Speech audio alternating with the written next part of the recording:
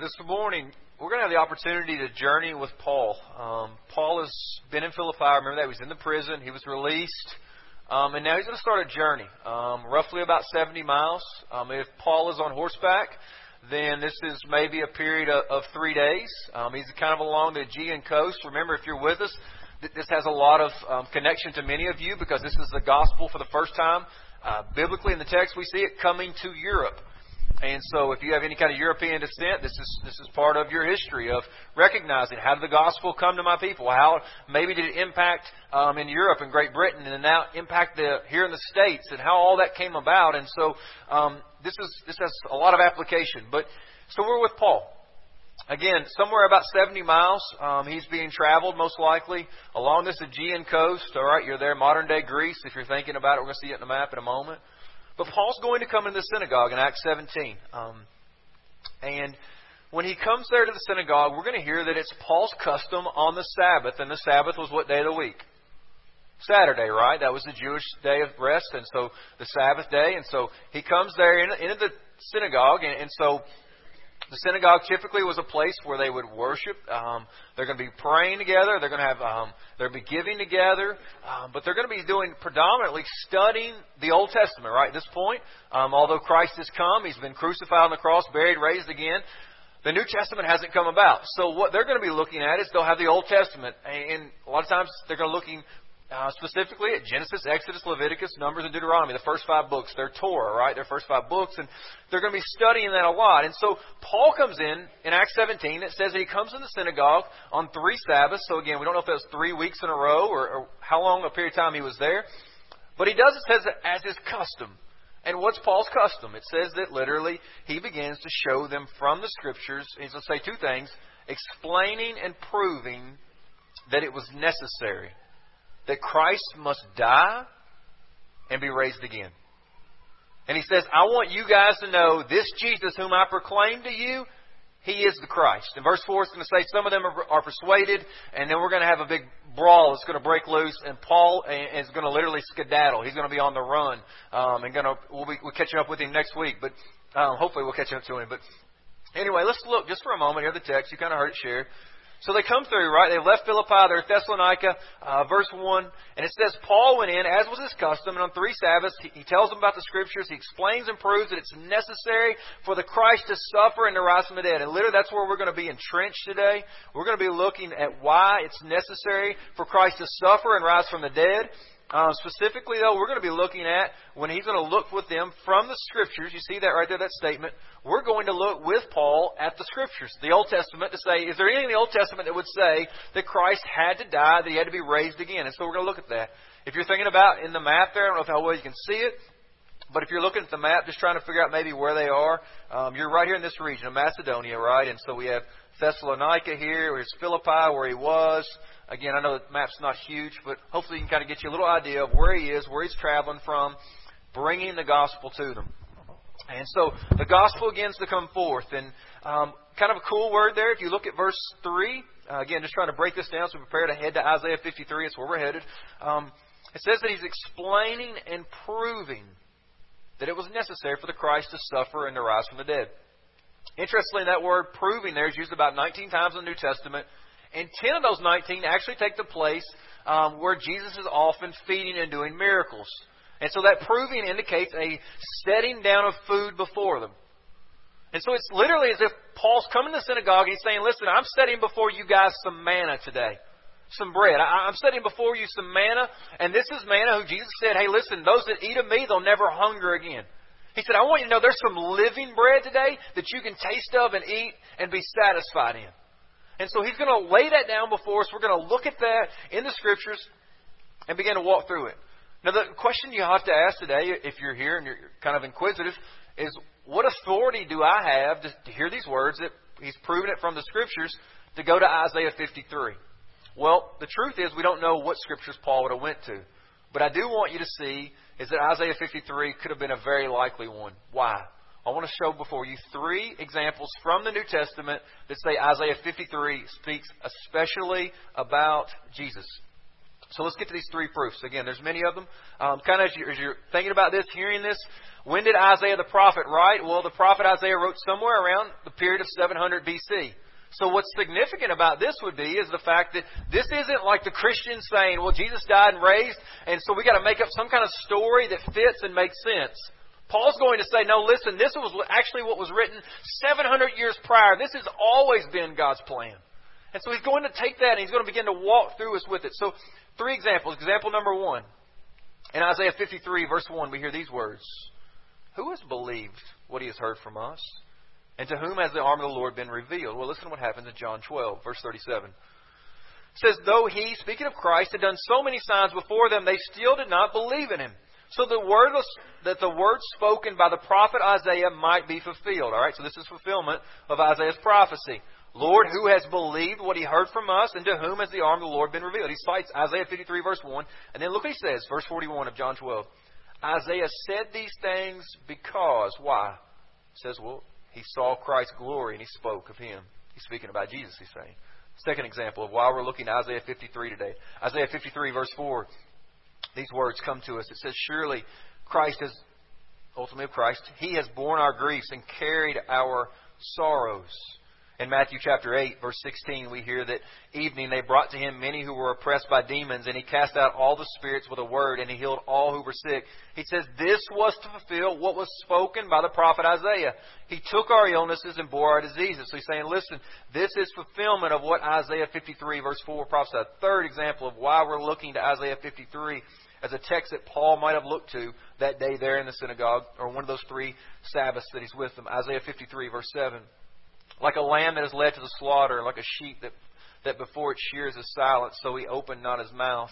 In Acts chapter 8, if you remember the story of the Ethiopian eunuch, Philip was in Samaria, and the Spirit calls him to go down to the desert road, the road that leads to Gaza, and he goes there, and there's a chariot coming by, and he happens to hear the man's reading from the prophet Isaiah. He runs up and says, do you understand what you're reading, right? And the guy says, hey, listen, how can I, unless somebody explains it to him?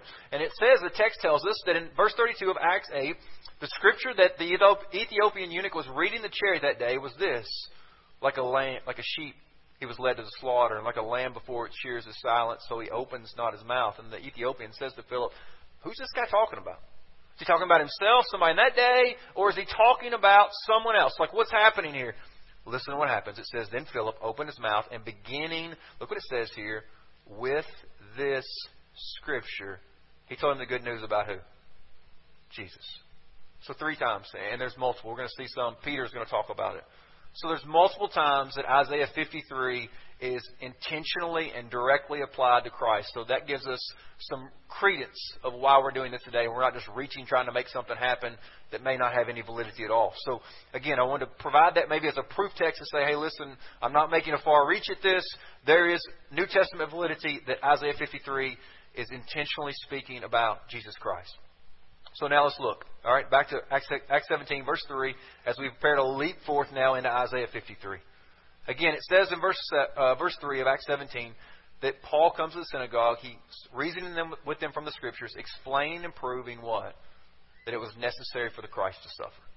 So let's look now to Isaiah 53 to say, okay, is it true? Did the Christ truly have to suffer? 5 statements from Isaiah 53 I want us to draw our attention to today. Verse 4, let's begin there of Isaiah 53. Remember, this was some 700 years prior to Christ even being born, roughly, all right? Surely he has borne our griefs and carried our sorrows, yet we esteemed him stricken, smitten by God, and afflicted. I was pondering this very passage Friday morning, and the Lord spoke to me so clearly. He said, Blake, there's many in the church that are dealing with some serious griefs and some serious sorrows. And it's going to be good news for them to know today that there's somebody that actually can carry those and bear those. So he said, don't rush past it in your desire to interpret and help us understand. He said, just let my text just speak for a moment. So some of you, again, Friday morning, he said, some people need to hear it just to stop this morning. That there's a God who can bear your griefs and carry your sorrows. His name is Christ. Look what it says, though. This is beautiful. If he has bore our griefs and carried our sorrows, and ultimately it's going to look to the cross. All this is looking at the cross of what Christ has done. If He's already bore those and carried those, and He's paid for them in full, and it's finished, and He's done that, then you and I, although we experience some of this in this world, yes, we have hope that in Christ, those sorrows, those griefs that you're dealing with now, one day, once and for all, will be gone. Forever and ever. No more sorrows, no more griefs. Can you imagine a place like that? Can you imagine getting to be in a place where there's no more sorrow, no more tears, no more pain, no more death, no more bad news? He says, if you want to know why you get to go to that place and why that place, how you can even be a part of that, he says, it's because of Jesus. He says, Christ has come and brought that. He takes it from us. And so we might find in that Matthew 5:4, blessed are those who mourn, for they shall be what? They'll be comforted, won't they? There's a comfort. Even, not only, remember Matthew, I believe it's Matthew 8, verse 16 and 17, said this applied to Jesus taking on sicknesses and diseases. But also so much more so our spiritual sorrow, our spiritual grief, that we realize there's nothing we can do to make our way to God. He's saying the good news is Jesus has come to you. He has come to you to bring you peace. Secondly, it says that He was, verse 5 there, He was pierced for our transgressions. Look at that. Pierced for our transgressions. He was crushed for our iniquities. I love the usage there. Do you notice it's about 4 times now? It says that these are actually our griefs, and these are our sorrows, and these are our transgressions, and these are our iniquities. He's saying this is very specific to you. Christ has come and He's brought this. He's bearing this. Verse 5 of Isaiah 53 there, it says He was pierced for our transgressions. We would look to the cross in that, will we not? Right? His hands that were pierced, His side that was pierced there after He died, His feet. Right? Maybe we would journey with Thomas in John chapter 20 when he comes to Jesus and says, listen, I'm not going to believe unless I see what? The scars in His hands and His side. And this is a beautiful moment because by the point John 20 comes about, Jesus Christ has already been crucified on the cross, buried, and raised again. This is the glorified, resurrected Christ, the one that you will encounter. And guess what He still has in His hands? What did He still have? Scars. He said, look, Thomas, look at my hands. Can you imagine that for all eternity? Looking at Him, those hands raised up. Can you imagine the moment when he's got a physical resurrected body? I don't know how all that'll work, but can you imagine just shaking hands with that brother and he sticks his hand out for all eternity and just says, hey, I love you. And you're like, oh, that's Isaiah. 700 years before, saying he's going to be pierced, and it's for your transgression, church. He says, listen, this punishment, the reason why He's crushed, it's because of you. It's because of me. It's the beauty of what Christ is bringing. Thirdly, and the third thing I want you to see here from Isaiah 53, look what it says. Verse 5. It says He was pierced for our transgressions. He's crushed for our iniquities. Upon Him was the chastisement that brought us peace. Do you see that? The chastisement that brought us peace. I don't know about you, but I grew up in a home where sometimes you got in trouble, you got disciplined. All right, I used to kind of, maybe I would say a joke right here, and then I've walked beside some kids that have been abused in their homes, and so I don't make light of it anymore. God forgive me of that in the past. I'd probably make some funny joke about getting whoopings and all that, and we would maybe laugh. And then I've seen kids that have been beaten in their homes, and it's not funny. But can you imagine if you grew up in a home where there was godly discipline, where you were disciplined? I don't know how your parents may have done that, but in a way that was corrective but not abusive. I had 2 older brothers, and anytime the judgment was being rendered, I can tell you this: if you weren't a part of receiving the chastisement, you were not present. Right? He says, listen, the chastisement that you and I deserved, the moment before that discipline was rendered, there was one that stepped in and said, I'll take that. I'll take the disobedience to your parents. I'll take that judgment. I'll take the curfew restrictions for you. I'll take the keys that your parents took away. I'll take that judgment, that discipline. I'll take that. That's mine. It says that chastisement was upon Him that brought us what? What did it bring us? Do you see that? It brought us peace. He takes the judgment. You get the peace with God. There's no better deal than that. It's like, what is this? That's why it's amazing grace. How sweet the sound. It just sounds sweet. And look what it says further, verse 5 of Isaiah 53 as it comes to a close here in this verse. It says, With His wounds we are healed. Just for a moment, I want to get practical, because some of this at some points can become so maybe theoretical that you miss out on the beauty of it. The living. 1 Peter 2 and verse 24, Peter cites this very passage. And it says, He Himself bore our sins in His body on the tree, that we might die to sin and live to righteousness. By His wounds you've been healed. But look what He says. He says, you want to know what's happened practically that transforms your life because of what Christ did for you? How He bore His sins on the tree, on the cross? He says, this brings about the fact that you might what? Die to sin and what? Live to righteousness. He says His judgment for you, His taking on that, should transform your daily life now. That you should no longer live in sin. That you should live for God. That you should live in obedience to what God's brought before you. Why? Because His wounds have healed you. He has taken your punishment. That you could be free today. That it no longer has to define your life. This is so beauty. So maybe the question would be, well, why would God do this? Right? Like, why is all of this happening? Look what the prophet says further with me. Verse 6 here of Isaiah 53. Again, we're just walking through it verse by verse to the best of our ability. He says, all we like sheep have what? We've all gone astray. We have turned, look what he says there again. Everyone to what? To their own way. And because of that, the Lord laid on Him the iniquity of us all. He's saying, listen, everybody, all of us, without exclusion, have done our own thing. The book of Judges, in Judges chapter 21, verse 25, the very last statement of Judges 21, the book comes to a close. It leaves us with this final epitaph. It says that, and everyone did what was right in their own what? Eyes. And that's what the Bible's saying here. It's saying, listen, all of us like sheep have gone astray. Each of us has turned to his own way. Everyone here, without exclusion, has gone after what we thought was best. He says, listen, I want you to know that's what we've done. We are all guilty of that. Some of you here maybe think that you haven't done something as bad as other people. He says, listen, we're all in the same camp. We've all turned away from God and gone our own way. Maybe just a practical illustration for you, and I'm not trying to be crude, but maybe this will make sense and practical. Some of you here, you think when you go to the facility, the restroom, and you leave, that you don't need the fan. Can I just say a bit of wisdom from the rest of us? You need the fan. Are you with me? You need the fan. Listen, and God's telling us here today, hey, listen, you may think your stuff doesn't stink like everybody else's.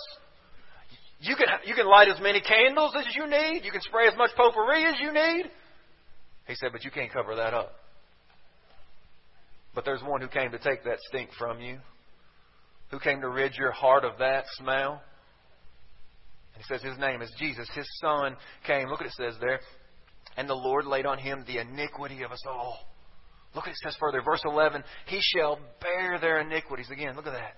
Yet He bore the sin of many. You see that? All of this happening. That's just, listen, if you think in your own eyes that your way is okay, He's saying, listen, it's not. Your way has brought iniquity. Your way has brought sin. Your way has brought transgression. You have gone against God. You have opposed God. He says, I want you to know. But you would sit here and ask, like, why? Why would this iniquity of us all? Why would Christ do this? Right? Why would God lay on Him the iniquity of us all? It's because the good news is that Jesus, as a sheep, He never went astray. So when He comes to the cross and dies, He's not dying for His own sin. He doesn't have any of His own iniquity to bring. He's not bringing any of His own sin. He doesn't have anything in the closet to bring. There's no secret sins. There's no hidden sins. He is sinless, according to 2 Corinthians 5 and 20. And on the cross it says that God made Jesus, who knew no sin, who had never sinned, to be your sin. Your lies, your dirty jokes, your potty mouth, your adultery, your hatred, your stealing, your unforgiveness, your pride, your jealousy, your rage, your anger, all those things, your addictions, your secret sins. It says all of that was on the cross, on the Son of God. And He's suffering for you. Isaiah 53 is yours today if you're in Christ. And if not, this is your hope. You must come to this truth. There is the only God who can provide this. Further with me. The fifth thing I would say. The cross of Jesus Christ points to us is, look what it says, verse 8. By oppression and judgment, He was taken away. And as for His generation, who considered that He was cut off out of the land of the living, stricken for the transgression of my people? Why was He cut off? Why was His life ended? Look what it says. Why did this happen? It's for the transgression of my people, right? He was cut off. He literally died that you and I wouldn't have to. He experienced the judgment of God that you and I would not have to. He says, you want to know why He was cut off? It was because of you. Because of me. It was our sin. It was our transgressions. It was our hand against God saying, I don't want you, God. I don't want to follow your ways. I want to do my own thing. He says, that's why the Son of God was cut off. And maybe you're saying, Blake, who devised this plan? Like, who came up with that? Verse 10 of Isaiah 53 is shocking. Yet it was the will of the Lord to crush Him, to cause His Son to suffer. This was God's plan. Now, humanity was all too eager to carry it about, but this was God's will. This was God's plan, that only His Son could satisfy His anger and judgment of sin. That only the Son could live a sinless life and therefore pay the penalty not for His own sin, but for yours and for mine. It was God's will to crush His Son. This was God's plan. And so we see this, the necessity, right? Back in Acts 17, verse 3. It was necessary for the Christ to suffer, but Paul says He also had to prove or explain from the Old Testament why the Christ had to rise from the dead, saying, this Jesus whom I proclaim to you is in fact the Christ. He is the Messiah. He is the Son of David. He is the long-awaited one. So why was it necessary for Christ not only to suffer, but also to rise from the dead? Well, Isaiah 53 gives us some serious clarity on that as well. Back in verse 10, it says it was the will of the Lord to crush Him. Isaiah 53, verse 10, sorry.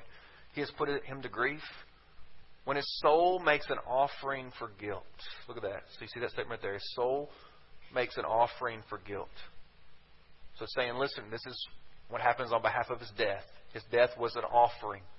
That's an offering. It's kind of a unique word there in itself, isn't it? Jesus Christ said, I lay down my life what? Willingly, didn't He? And He said, I have authority to lay it down and authority to take it up again. He said, I want you to know I chose to die for you. This wasn't like somebody putting their hand behind the back saying, I have to do it. I went to the cross willingly. Remember what He told Pilate? He said, Pilate, listen, you have no authority over me if it weren't given to you from above. He said, ultimately, this is my dad's plan. So when you think about the fact, are you worthy or what are your self-worth? Don't look inwardly. Don't look to the culture. Look to the cross. That's your true identity. If you've ever wondered what value are you, it is in the cross of Jesus Christ. He willingly died for you. Willingly. Wow, look at this. This is beautiful. This is what happens in response, all right, or in response to the resurrection. He shall see His offspring. Some of you I know are carrying the Amplified version. When you see offspring there in your text, if you have it with me, verse 10, you're going to see something bracketed. What do you see bracketed there? It says offspring. Does anybody carry the Amplified? Miss Brenda, I thought, well, are you packing it today too? Sometimes you guys on Wednesday nights have it. Spiritual. The Amplified says, listen, you want to know what this offspring is? It's helping us interpret it so you don't get confused. He says this offspring of His is spiritual, but some of you are packing the King James. It's a little bit more literal. It's following a literal rendering of the Hebrew text here. And it's going to say something rather than offspring. It says, did you see it there? He shall see His what? Do you have it? It says His seed. It says, listen, there's a seed of Jesus. And you're saying, well, why is this seed significant? Well, remember John chapter 3. Jesus is encountering one of the religious teachers of that day, and his name is Nicodemus. And he tells Nicodemus in John chapter 3 there, he says, I tell you the truth, no one can see the kingdom of heaven unless they're what? Born again. You have to be born by a seed, right? The man provides a seed. It's part of it, the man and the woman coming together. And He's saying, listen, I want you to know that my seed is coming about how? Peter tells us, 1 Peter chapter 1, verse 23, he says, you have been born again, Not a perishable seed, right? Not like of a seed of your father that because the fact that you and I are flesh, we're going to die again. He says, I want you to know the seed that God's given you. He says, the seed that God has given you, it's imperishable. He says, you will never die. Those that are in Christ will never die. You may die physically, yes. But He says, spiritually, you will never perish. He says, how does this happen? Through the living and abiding Word of God. Well, John 1:14 says the Word became what? Flesh. He says, I want you to know this is not simply about a plan of salvation. This is about the man of salvation. You can know about the plan and you can have all the theories and you can understand it all so up to your cerebral. You can explain every answer. He said, I want you to know Him personally. He says, you can be born again. This seed, he shall see his offspring. Do you see that back there in verse 10 of Isaiah 53? How does he see his offspring unless he's raised? Think about this for a moment. How does he see you for eternity unless you're raised? This is big. This is your eternity, and it's all the DNA is pointing back to Jesus. That's what Paul's saying in 1 Corinthians 15, that Jesus is the first fruits. It says His resurrection guarantees that you in Christ will also be raised. It's just like a first fruit for the farmers. I don't know if many of you are farmers, but I'm sure you get jacked up when you see some sweet first fruits coming out. Like, what? It's going to be an awesome yield this year. I cannot wait. He says, listen, how much more that Christ has been raised from the dead for us that are in Him. It is a guarantee that we too will be raised. That's the hope that Isaiah is telling us. That's the hope of the New Testament writers that only Christ can bring. Further with me. It says, He shall see His offspring there in verse 10 of Isaiah 53. And He shall prolong His days. See that statement there? He shall prolong His days.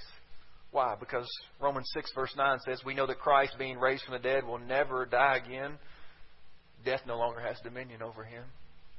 He says, listen, He's going to prolong. He's going to live forever and ever. And if you are in Christ, you will live forever and ever in Him.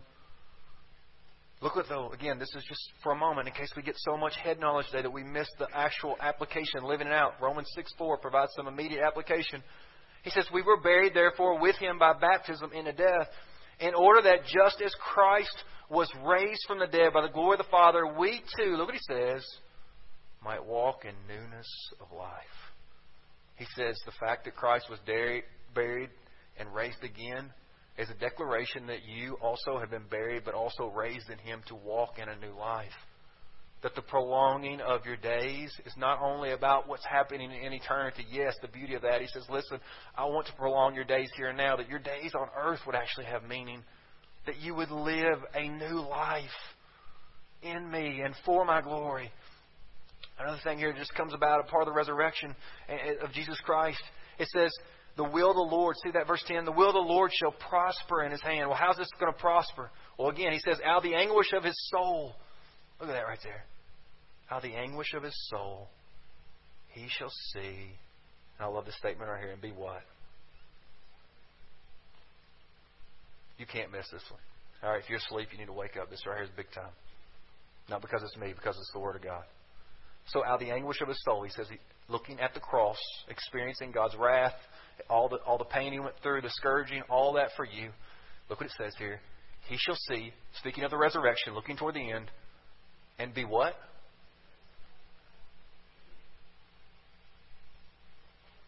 He looks at you. And in light of all that He went through, and He says, you are worth it. You are worth it. He is satisfied of all that He endured, and He looks at you for all eternity and He says, I am satisfied. You are worth it. I mean, how much more loved? I don't know where else you're going to get love like that. There's no one else that can love you like that, that can experience that for you and say, you are worth it. I loved you so much. I love you that much. Man, it's a beautiful moment of being satisfied in Him. Why? Revelation 7:9 would tell us, right? There's a great multitude before Him that no one can count, of every nation, tribe, people, tongue, and language. It says, standing before the throne, and they are dressed in what? Do you remember? White. So for all eternity, Revelation 7:9 tells us, according to Isaiah 53 here, verse 11, that when He sees you there standing in white, He has satisfied you. You standing there, the white represents holiness, godliness, Christ-likeness. You have put off the sinful flesh and all of that. I don't know about you, but maybe you've heard the song. I heard an old story. How a Savior came from glory. How He gave His life on Calvary to save a wretch like me. I heard about His groaning of His precious blood's atoning. Then I repented of my sins and won the victory. Do you see that? This is saying this is your anthem. Isaiah 53 is your anthem. In Christ you can declare, oh, victory in Jesus, my Savior forever. He sought me and bought me with His redeeming blood. He loved me ere I knew Him, and all my love is due Him. He plunged me to victory beneath the cleansing flood. Today I invite you to come and respond to the gospel of Jesus Christ, the one who bled and died. Even though you and I, like sheep, have gone astray, the Lord laid on Him our iniquity. He bore your sin. He bore all of your mistakes, all of your shame. And He looks at you, sees you dressed in white, and He's satisfied even over the anguish of His own soul that you were worth it. The good news is that this isn't something that just simply took place in the past. I close you with this. Verse 12, therefore I will divide him a portion with the many, and he shall divide the spoil with the strong, because he poured out his soul to death and was numbered with the transgressors. Yet he bore the sin of many, look what it says, and makes intercession for the transgressors. Look what Hebrews 7:25 says as we close. Consequently, he is able to save to the uttermost. Man, that's good. Those who draw near to God through Him, since He always lives to do what? Intercession. Intercession. He ever lives. You're here today and you think you've done too much wrong. Maybe you're a believer and you trusted on Christ at some point. And you think, well, that was great when I was saved, but what about now? I've made a big mess of things. He says He ever lives to make intercession for you. Continually, His life is a testimony before God. They are forgiven. I've cleansed them. They're saved. I don't care what Satan says. And he's always the accuser of the brothers and sisters. He keeps coming, bringing our trash and our dirt before God. And God just says, keep looking at my son. Keep looking back at my son. That's paid for. That's covered. So today, would you come to God? You can't come as you are. You're not good enough as you are. You must be willing to repent and believe on the Lord Jesus Christ, and God would save you as you are, but not leave you as you are. He makes you a new creation. That continually before God, there is the Son of God interceding on your behalf, declaring you are holy, you have been made righteous, you are clean. I know of nothing else. His love for you, that He could look to you. He could see your very depths of your being and look at you and be satisfied because the sacrifice was sufficient. Indeed, the words from the cross are true.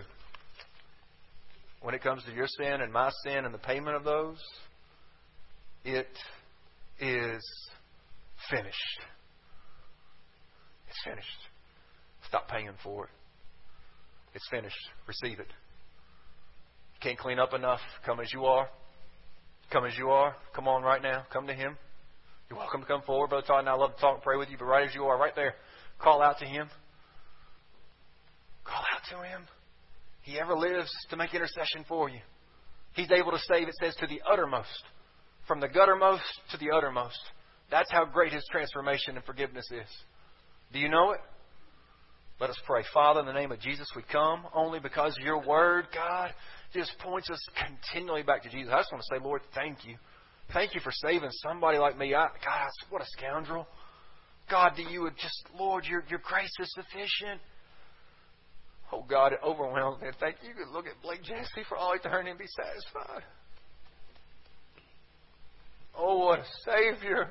Oh, how wonderful. God, You're so good. Oh, that You could love me, God. Thank You. God, be with my brothers and sisters now. Speak this truth into their life, God. Stir them up by the power of Your Spirit. Call them forth, God, to respond to Your Son, to give Him glory, to bow their knee in this place and declare He's my Savior. I love You, Lord. I ask it in Jesus' precious name. Amen.